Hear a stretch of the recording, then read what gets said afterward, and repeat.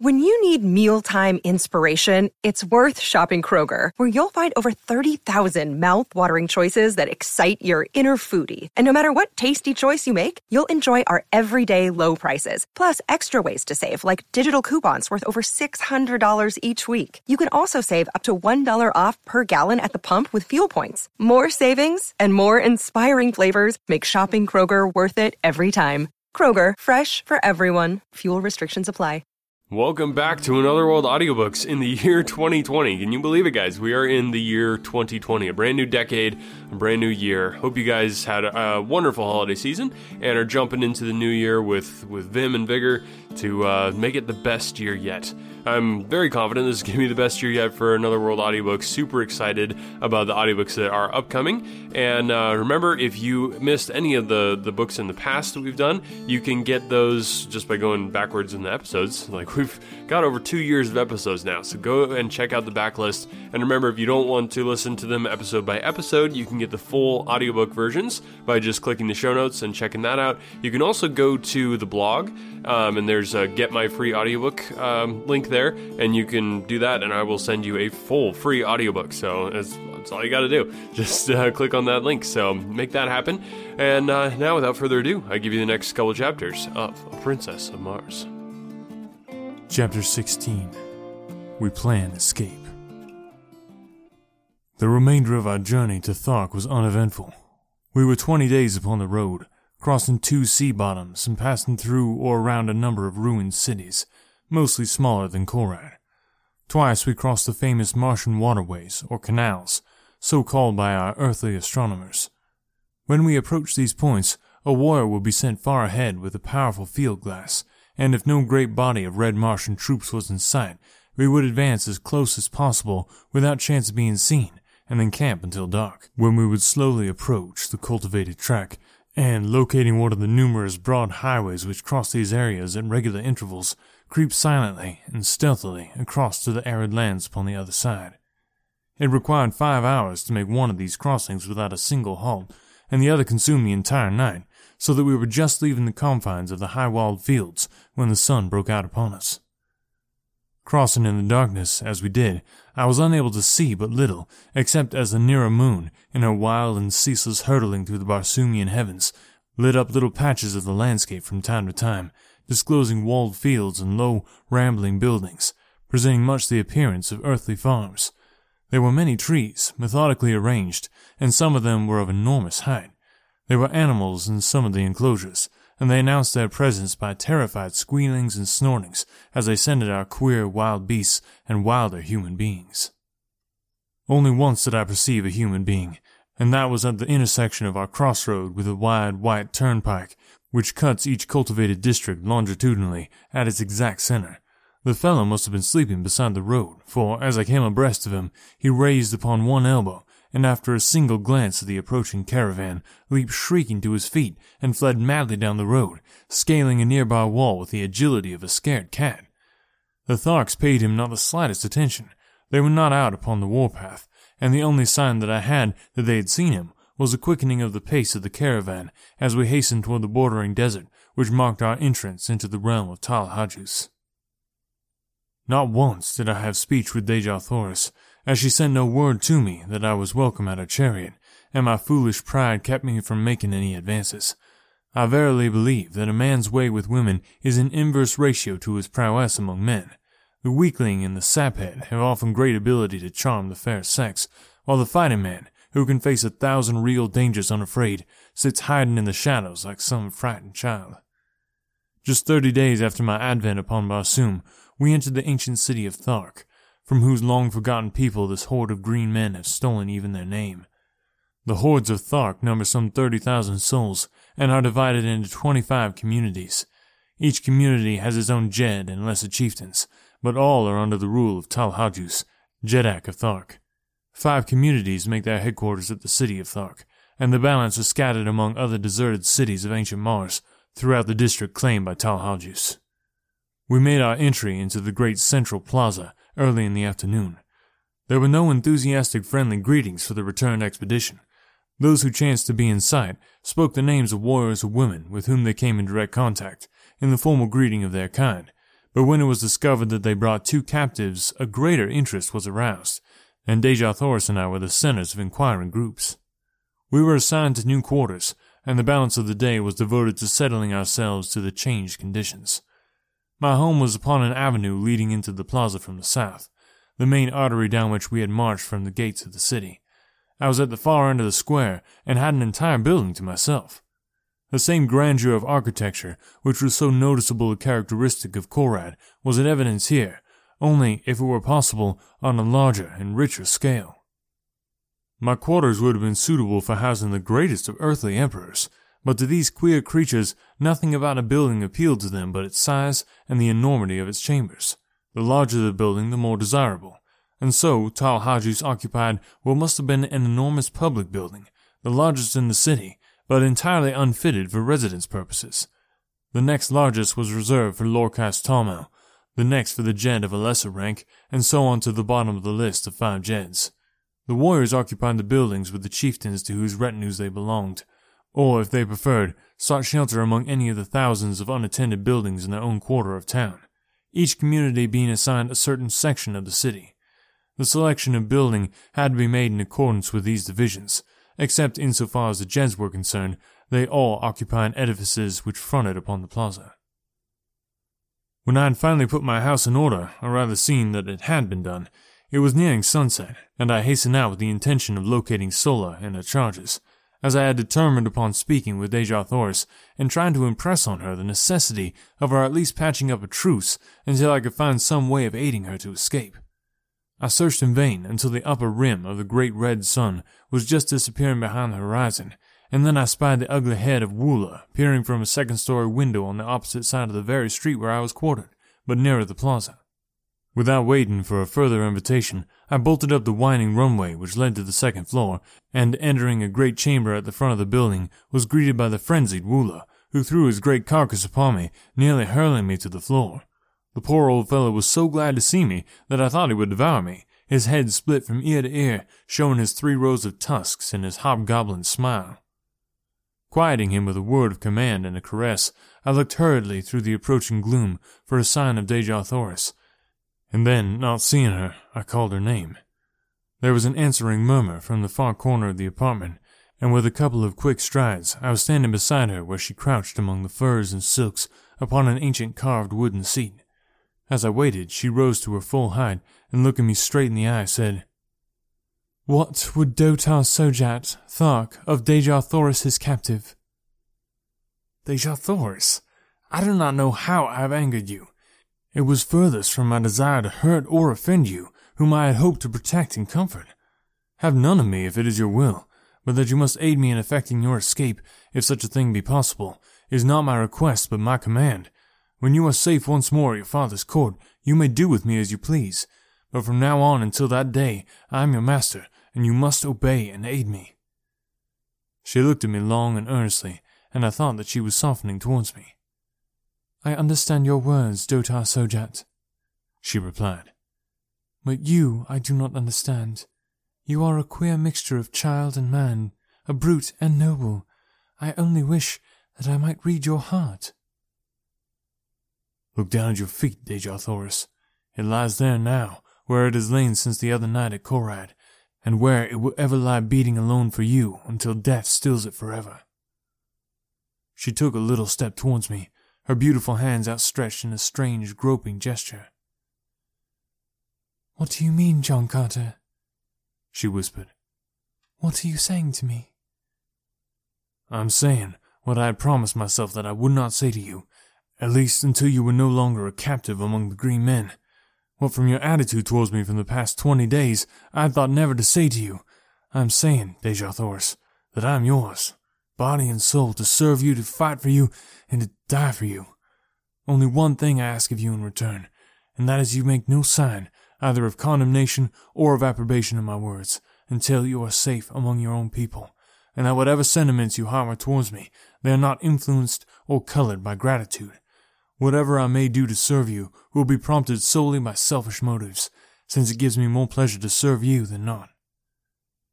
"I will respect your wishes, John Carter, because I understand the motives which prompt them, and I accept your service no more willingly than I bow to your authority.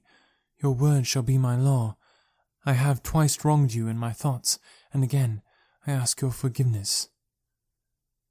Further conversation of a personal nature was prevented by the entrance of Sola, who was much agitated and wholly unlike her usual calm and possessed self. "That horrible Sarkoja has been before Tal Hajus," she cried, "and from what I have heard upon the plaza, there is little hope for either of you." "What do they say?" inquired Dejah Thoris. "That you will be thrown to the wild Kalats in the great arena as soon as the hordes have assembled for the yearly games." "Sola," I said, "you are a Thark, but you hate and loathe the customs of your people as much as we do. Will you not accompany us in one supreme effort to escape? I am sure that Dejah Thoris can offer you a home and protection among her people, and your fate can be no worse among them than it must ever be here."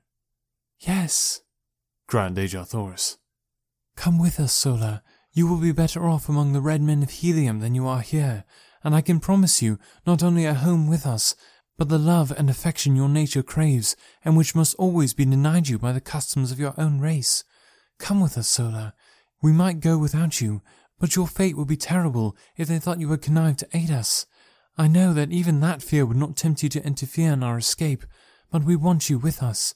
We want you to come to a land of sunshine and happiness, amongst the people who know the meaning of love, of sympathy, and of gratitude. Say that you will, Sola. Tell me that you will." "The great waterway which leads to Helium is but 50 miles to the south," murmured Sola, half to herself. "A swift thoat might make it in 3 hours, and then to Helium it is 500 miles, most of the way through thinly settled districts. They would know, and they would follow us. We might hide among the great trees for a time, but the chances are small indeed for escape. They would follow us to the very gates of Helium, and they would take toll of life at every step. You do not know them." "Is there no other way we might reach Helium?" I asked.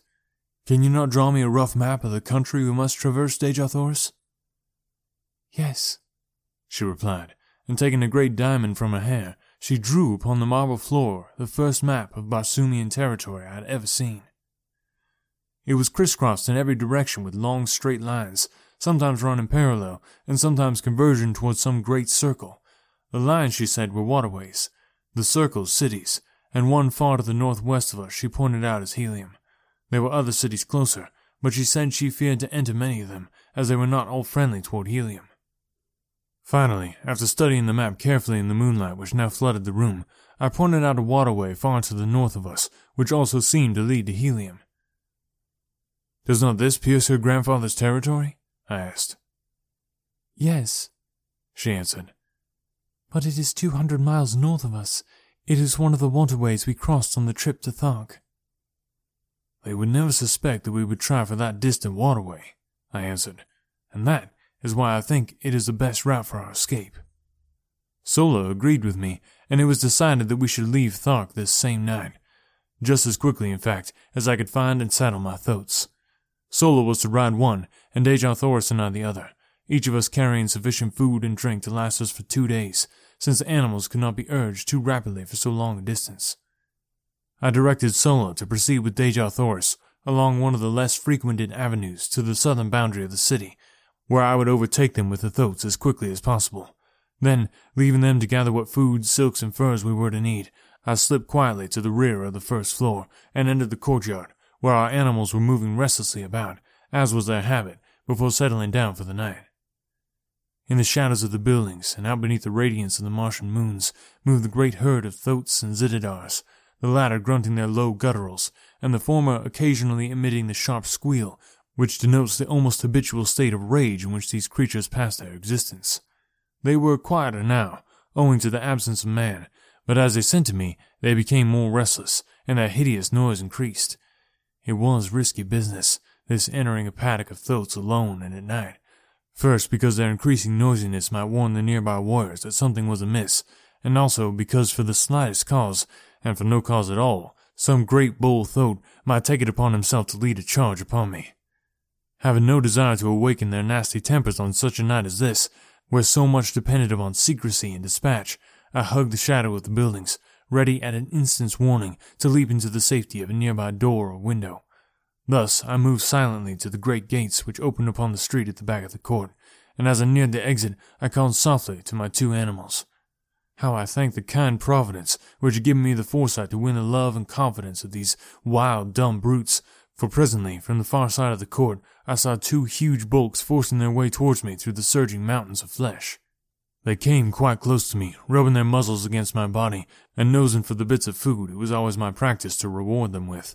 Opening the gates, I ordered the 2 great beasts to pass out, and then slipping quietly after them, I closed the portals behind me. I did not saddle or mount the animals there, but instead walked quietly in the shadows of the buildings towards an unfrequented avenue which led towards the point I had arranged to meet Dejah-Thoris and Sola. With the noiselessness of disembodied spirits, we moved stealthily along the deserted streets, but not until we were within sight of the plain beyond the city did I commence to breathe freely. I was sure that Sola and Dejah-Thoris would find no difficulty in reaching our rendezvous undetected, but with my great thoughts, I was not so sure for myself, as it was quite unusual for warriors to leave the city after dark. In fact, there was no place for them to go within any but a long ride. I reached the appointed meeting place safely, but as Dejah-Thoris and Sola were not there, I led my animals into the entrance hall of one of the large buildings. Presuming that one of the other women of the same household may have come in to speak to Sola and so delayed their departure, I did not feel any undue apprehension until nearly an hour had passed without a sign of them, and by the time another half-hour had crawled away, I was becoming filled with grave anxiety. Then there broke upon the stillness of the night the sound of an approaching party, which, from the noise, I knew could be no fugitives creeping stealthily towards liberty. Soon the party was near me, and from the black shadows of my entranceway I perceived a score of mounted warriors, who, in passing, dropped a dozen words that fetched my heart clean into the top of my head. "He would likely have arranged to meet them just without the city, and so—" I heard no more. They had passed on, but it was enough. Our plan had been discovered, and the chances for escape from now on to the fearful end would be small indeed. My one hope now was to return undetected to the quarters of Dejah-Thoris and learn what fate had overtaken her. But how to do it with these great monstrous thoughts upon my hands, now that the city was probably aroused by the knowledge of my escape, was a problem of no mean proportions. Suddenly, an idea occurred to me, and acting on my knowledge of the construction of the buildings of these ancient Martian cities, with a hollow court within the center of each square, I groped my way blindly through the dark chambers, calling the great thoats after me.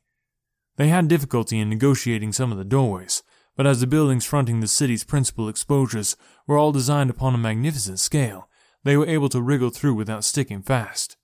And thus we finally made the inner court, where I found, as I had expected, the usual carpet of moss-like vegetation, which would provide their food and drink until I could return them to their own enclosure.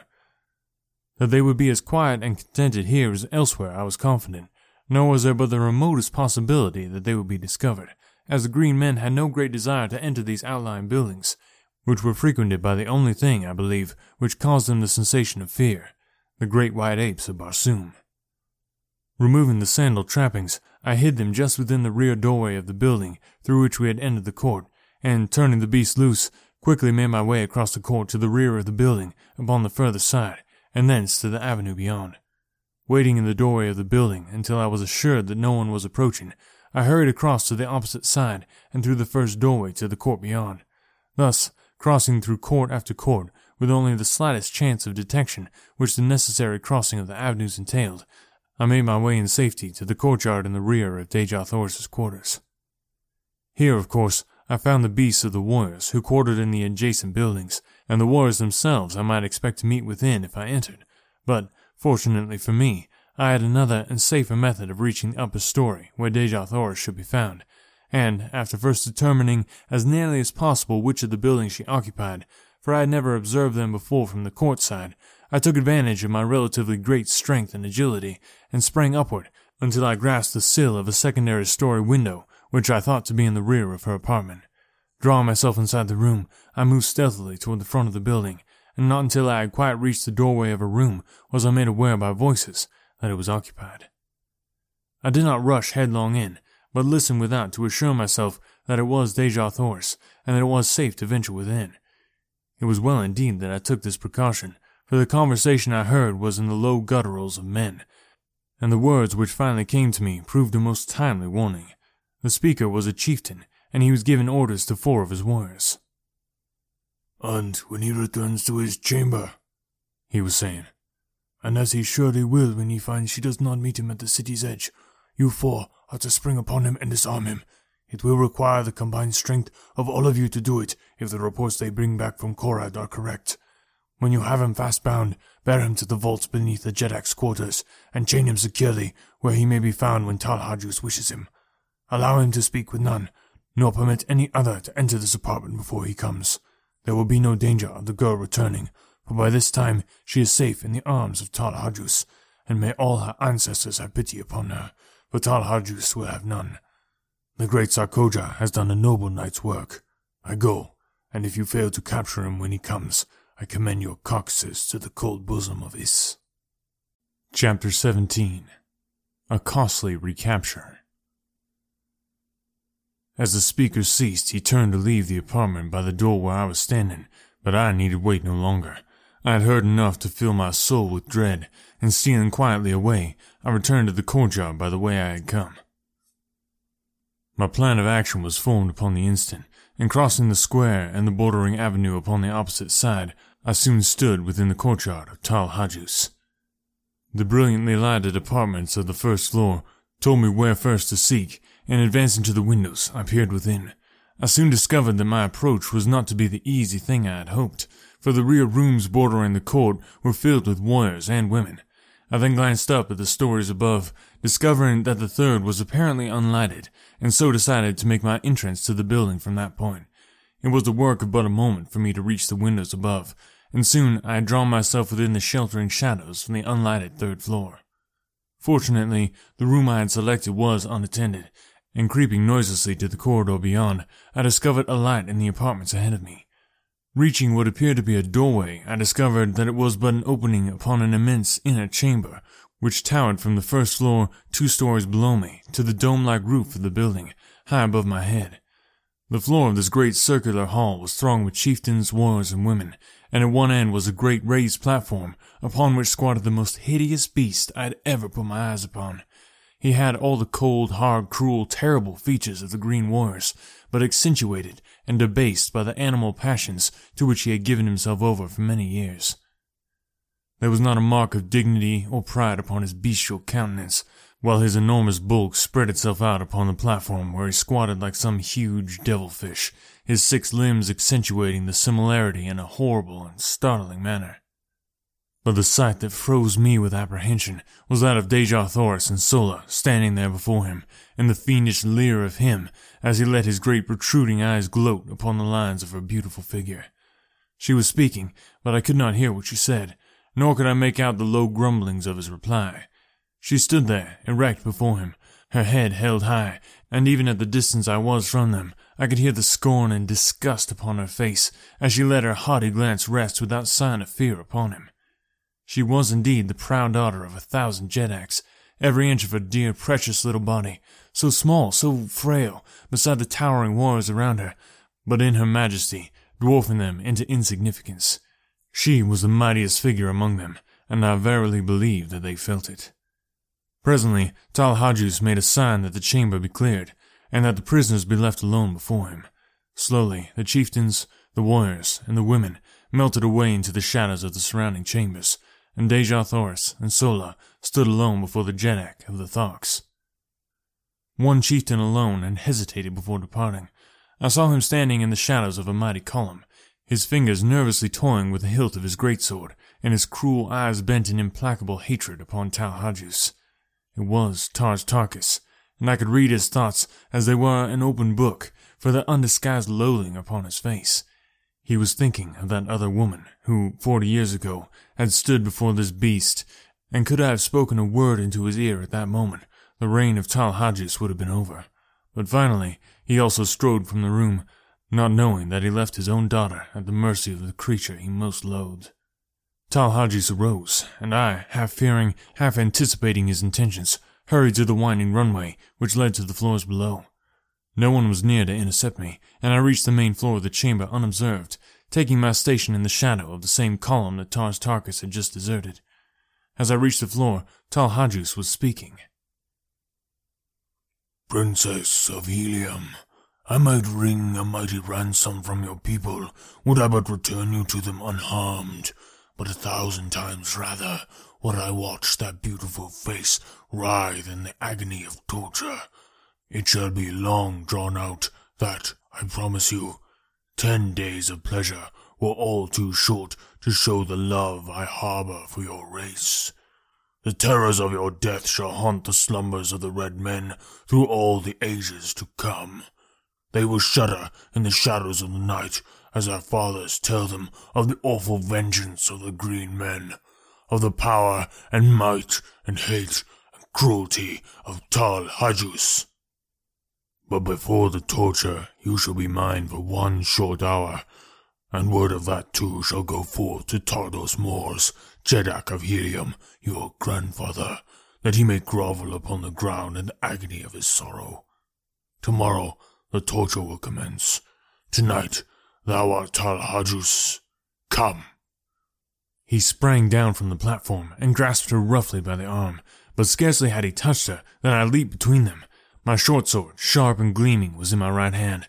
I could have plunged it into his putrid heart before he realized that I was upon him, but as I raised my arm to strike, I thought of Tars Tarkas, and with all my rage, with all my hatred, I could not rob him of that sweet moment for which he lived and hoped all these long, weary years. And so, instead, I swung my good right fist full upon the point of his jaw. Without a sound, he slipped to the floor as one dead. In the same deathly silence, I grasped Dejah Thoris by the hand, and motioning Sola to follow, we sped noiselessly from the chamber and to the floor above. Unseen, we reached the rear window, and with the straps and leather of my trappings, I lowered first Sola and then Dejah Thoris to the ground below. Dropping lightly after them, I drew them rapidly around the court in the shadows of the buildings, and thus we returned over the same course I had so recently followed from the distant boundary of the city. We finally came upon my thoats in the courtyard where I had left them, and placing the trappings upon them, we hastened through the building to the avenue beyond. Mounting, Sola upon one beast, and Dejah Thoris behind me upon the other, we rode from the city of Thark through the hills to the south. Instead of circling back around the city to the northwest and toward the nearest waterway, which lay so short a distance from us, we turned to the northeast and struck out upon the mossy waste across which, for 200 dangerous and weary miles, lay another main artery leading to Helium. No word was spoken until we had left the city far behind, but I could hear the quiet sobbing of Dejah Thoris as she clung to me with her dear head resting against my shoulder. "If we make it, my chieftain, the debt of Helium will be a mighty one, greater than she can ever pay you. And should we not make it," she continued, "the debt is no less, though Helium will never know, for you have saved the last of our line from worse than death." I did not answer, but instead reached to my side and pressed the little fingers of her I loved where they clung to me for support, and then, in unbroken silence, we sped over the yellow moonlit moss, each of us occupied with his own thoughts. For my part, I could not be other than joyful had I tried, with Dejah Thoris's warm body pressed close to mine, and with all our unpassed danger, my heart was singing as gaily as though we were already entering the gates of Helium. Our earlier plans had been so sadly upset that we now found ourselves without food or drink, and I alone was armed. We therefore urged our beasts to a speed that must tell on them sorely before we could hope to sight the ending of the first stage of our journey. We rode all night and all the following day with only a few short rests. On the second night, both we and our animals were completely fagged, and so we lay down upon the moss and slept for some 5 or 6 hours, taking up the journey once more before daylight. All the following day we rode, and when, late in the afternoon, we had sighted no distant trees, the mark of the great waterway throughout all Barsoom, the terrible truth flashed upon us. We were lost. Evidently we had circled, but which way it was difficult to say, nor did it seem possible with the sun to guide us by day and the moon and stars by night. At any rate, no waterway was in sight, and the entire party was almost ready to drop from hunger, thirst, and fatigue. Far ahead of us, and a trifle to the right, we could distinguish the outlines of low mountains. These we decided to attempt to reach, in the hope that from some ridge we might discern the missing waterway. Night fell upon us before we reached our goal, and, almost fainting from weariness and weakness, we lay down and slept. I was awakened early in the morning by some huge body pressing close to mine, and opening my eyes with a start, I beheld my blessed old Woola snuggling close to me. The faithful brute had followed us across that trackless waste to share our fate, whatever it might be. Putting my arm about his neck, I pressed my cheek close to his. Nor am I ashamed that I did it, nor for the tears that came to my eyes, as I thought of his love for me. Shortly after this, Dejah Thoris and Sola awakened, and it was decided that we push on at once in an effort to gain the hills. We had gone scarcely a mile when I noticed that my throat was commencing to stumble and stagger in a most pitiful manner, although we had not attempted to force him out of a walk since about noon of the preceding day. Suddenly, he lurched wildly to one side and pitched violently to the ground. Dejah Thoris and I were thrown clear of him and fell upon the soft moss with scarcely a jar, but the poor beast was in a pitiable condition, not even being able to rise, although relieved of our weight. Sola told me that the coolness of the night when it fell, together with the rest, would doubtless revive him, and so I decided not to kill him, as was my first intention, as I had thought it cruel to leave him alone there to die of hunger and thirst. Relieving him of his trappings, which I flung down beside him, we left the poor fellow to his fate, and pushed on with the one throat as best we could. Sola and I walked, making Dejah Thoris ride, much against her will. In this way, we had progressed to within about a mile of the hills we were endeavoring to reach, when Dejah Thoris, from her point of vantage upon the throat, cried out that she saw a great party of mounted men filing down from a pass in the hills several miles away. Sola and I both looked in the direction she indicated, and there, plainly discernible, were several hundred mounted warriors. They seemed to be headed in a southwesterly direction, which would take them away from us. They doubtless were Thark warriors, who had been sent out to capture us, and we breathed a great sigh of relief that they were traveling in the opposite direction. Quickly lifting Dejah Thoris from the throat, I commanded the animal to lie down, and we three did the same, presenting as small an object as possible for fear of attracting the attention of the warriors toward us. We could see them as they filed out of the pass, just for an instant, before they were lost to view behind a friendly ridge. To us, a most providential ridge, since, had they been in view for any great length of time, they scarcely could have failed to discover us. As what proved to be the last warrior came into view from the pass, he halted, and, to our consternation, threw his small but powerful field glass to his eye and scanned the sea bottom in all directions. Evidently, he was a chieftain, for in certain marching formations among the green men, a chieftain brings up the extreme rear of the column. As his glass swung towards us, our hearts stopped in our breasts, and I could feel the cold sweat start from every pore in my body. Presently, it swung full upon us, and stopped. The tension on our nerves was near the breaking point, and I doubt if any of us breathed for the few moments he held us covered by his glass. And then he lowered it, and we could see him shout a command to the warriors who passed from our sight beyond the ridge. He did not wait for them to join, however. Instead, he wheeled his throat and came tearing madly in our direction. There was but one slight chance, and that we must take quickly. Raising my strange Martian rifle to my shoulder, I sighted and touched the button which controlled the trigger. There was a sharp explosion as the missile reached its goal, and the charging chieftain pitched backward from his flying mount. Springing to my feet, I urged the throat to rise, and directed Sola to take Dejah Thoris with her upon him, and make a mighty effort to reach the hills before the green warriors were upon us. I knew that in the ravines and gullies they might find a temporary hiding place, and even though they died there of hunger and thirst, it would be better so than that they fell into the hands of the Tharks. Forcing my 2 revolvers upon them as a slight means of protection, and, as a last resort, as an escape for themselves from the horrid death which recapture would surely mean, I lifted Dejah Thoris in my arms, and placed her upon the throat behind Sola, who had already mounted at my command.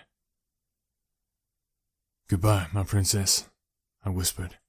"We may meet in Helium yet. I have escaped from worse plights than this," and I tried to smile as I lied. "What?" she cried. "Are you not coming with us?" "How may I, Dejah Thoris? Someone must hold these fellows off for a while, and I can better escape them alone than can the 3 of us together."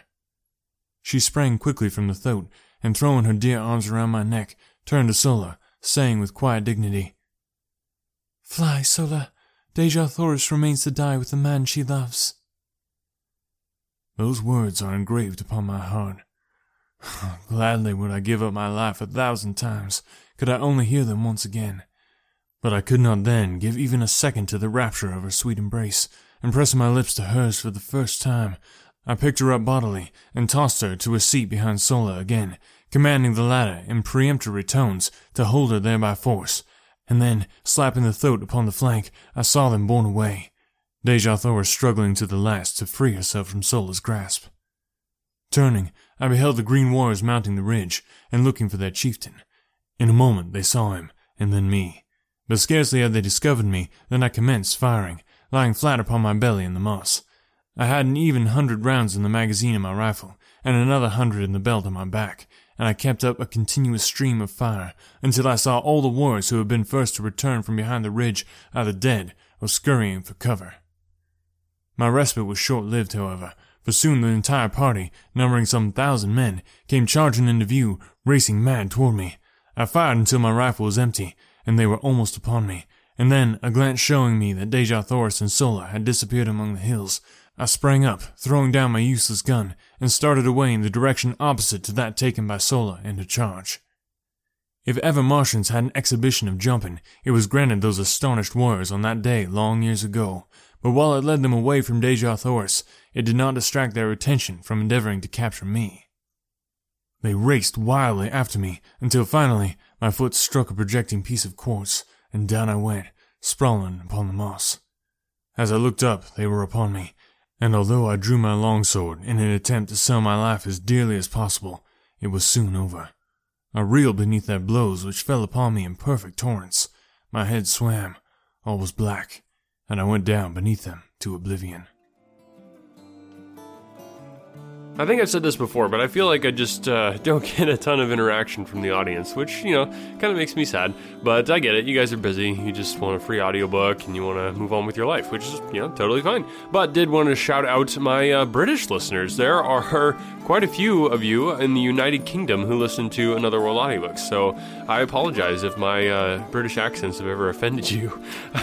I've thought about that a lot of times when I do a British accent. Like, I wonder what my English listeners think of that when I'm doing it. So if you have any thoughts, I would love to hear from you. I do a lot of different British accents with the Sherlock books and stuff like that.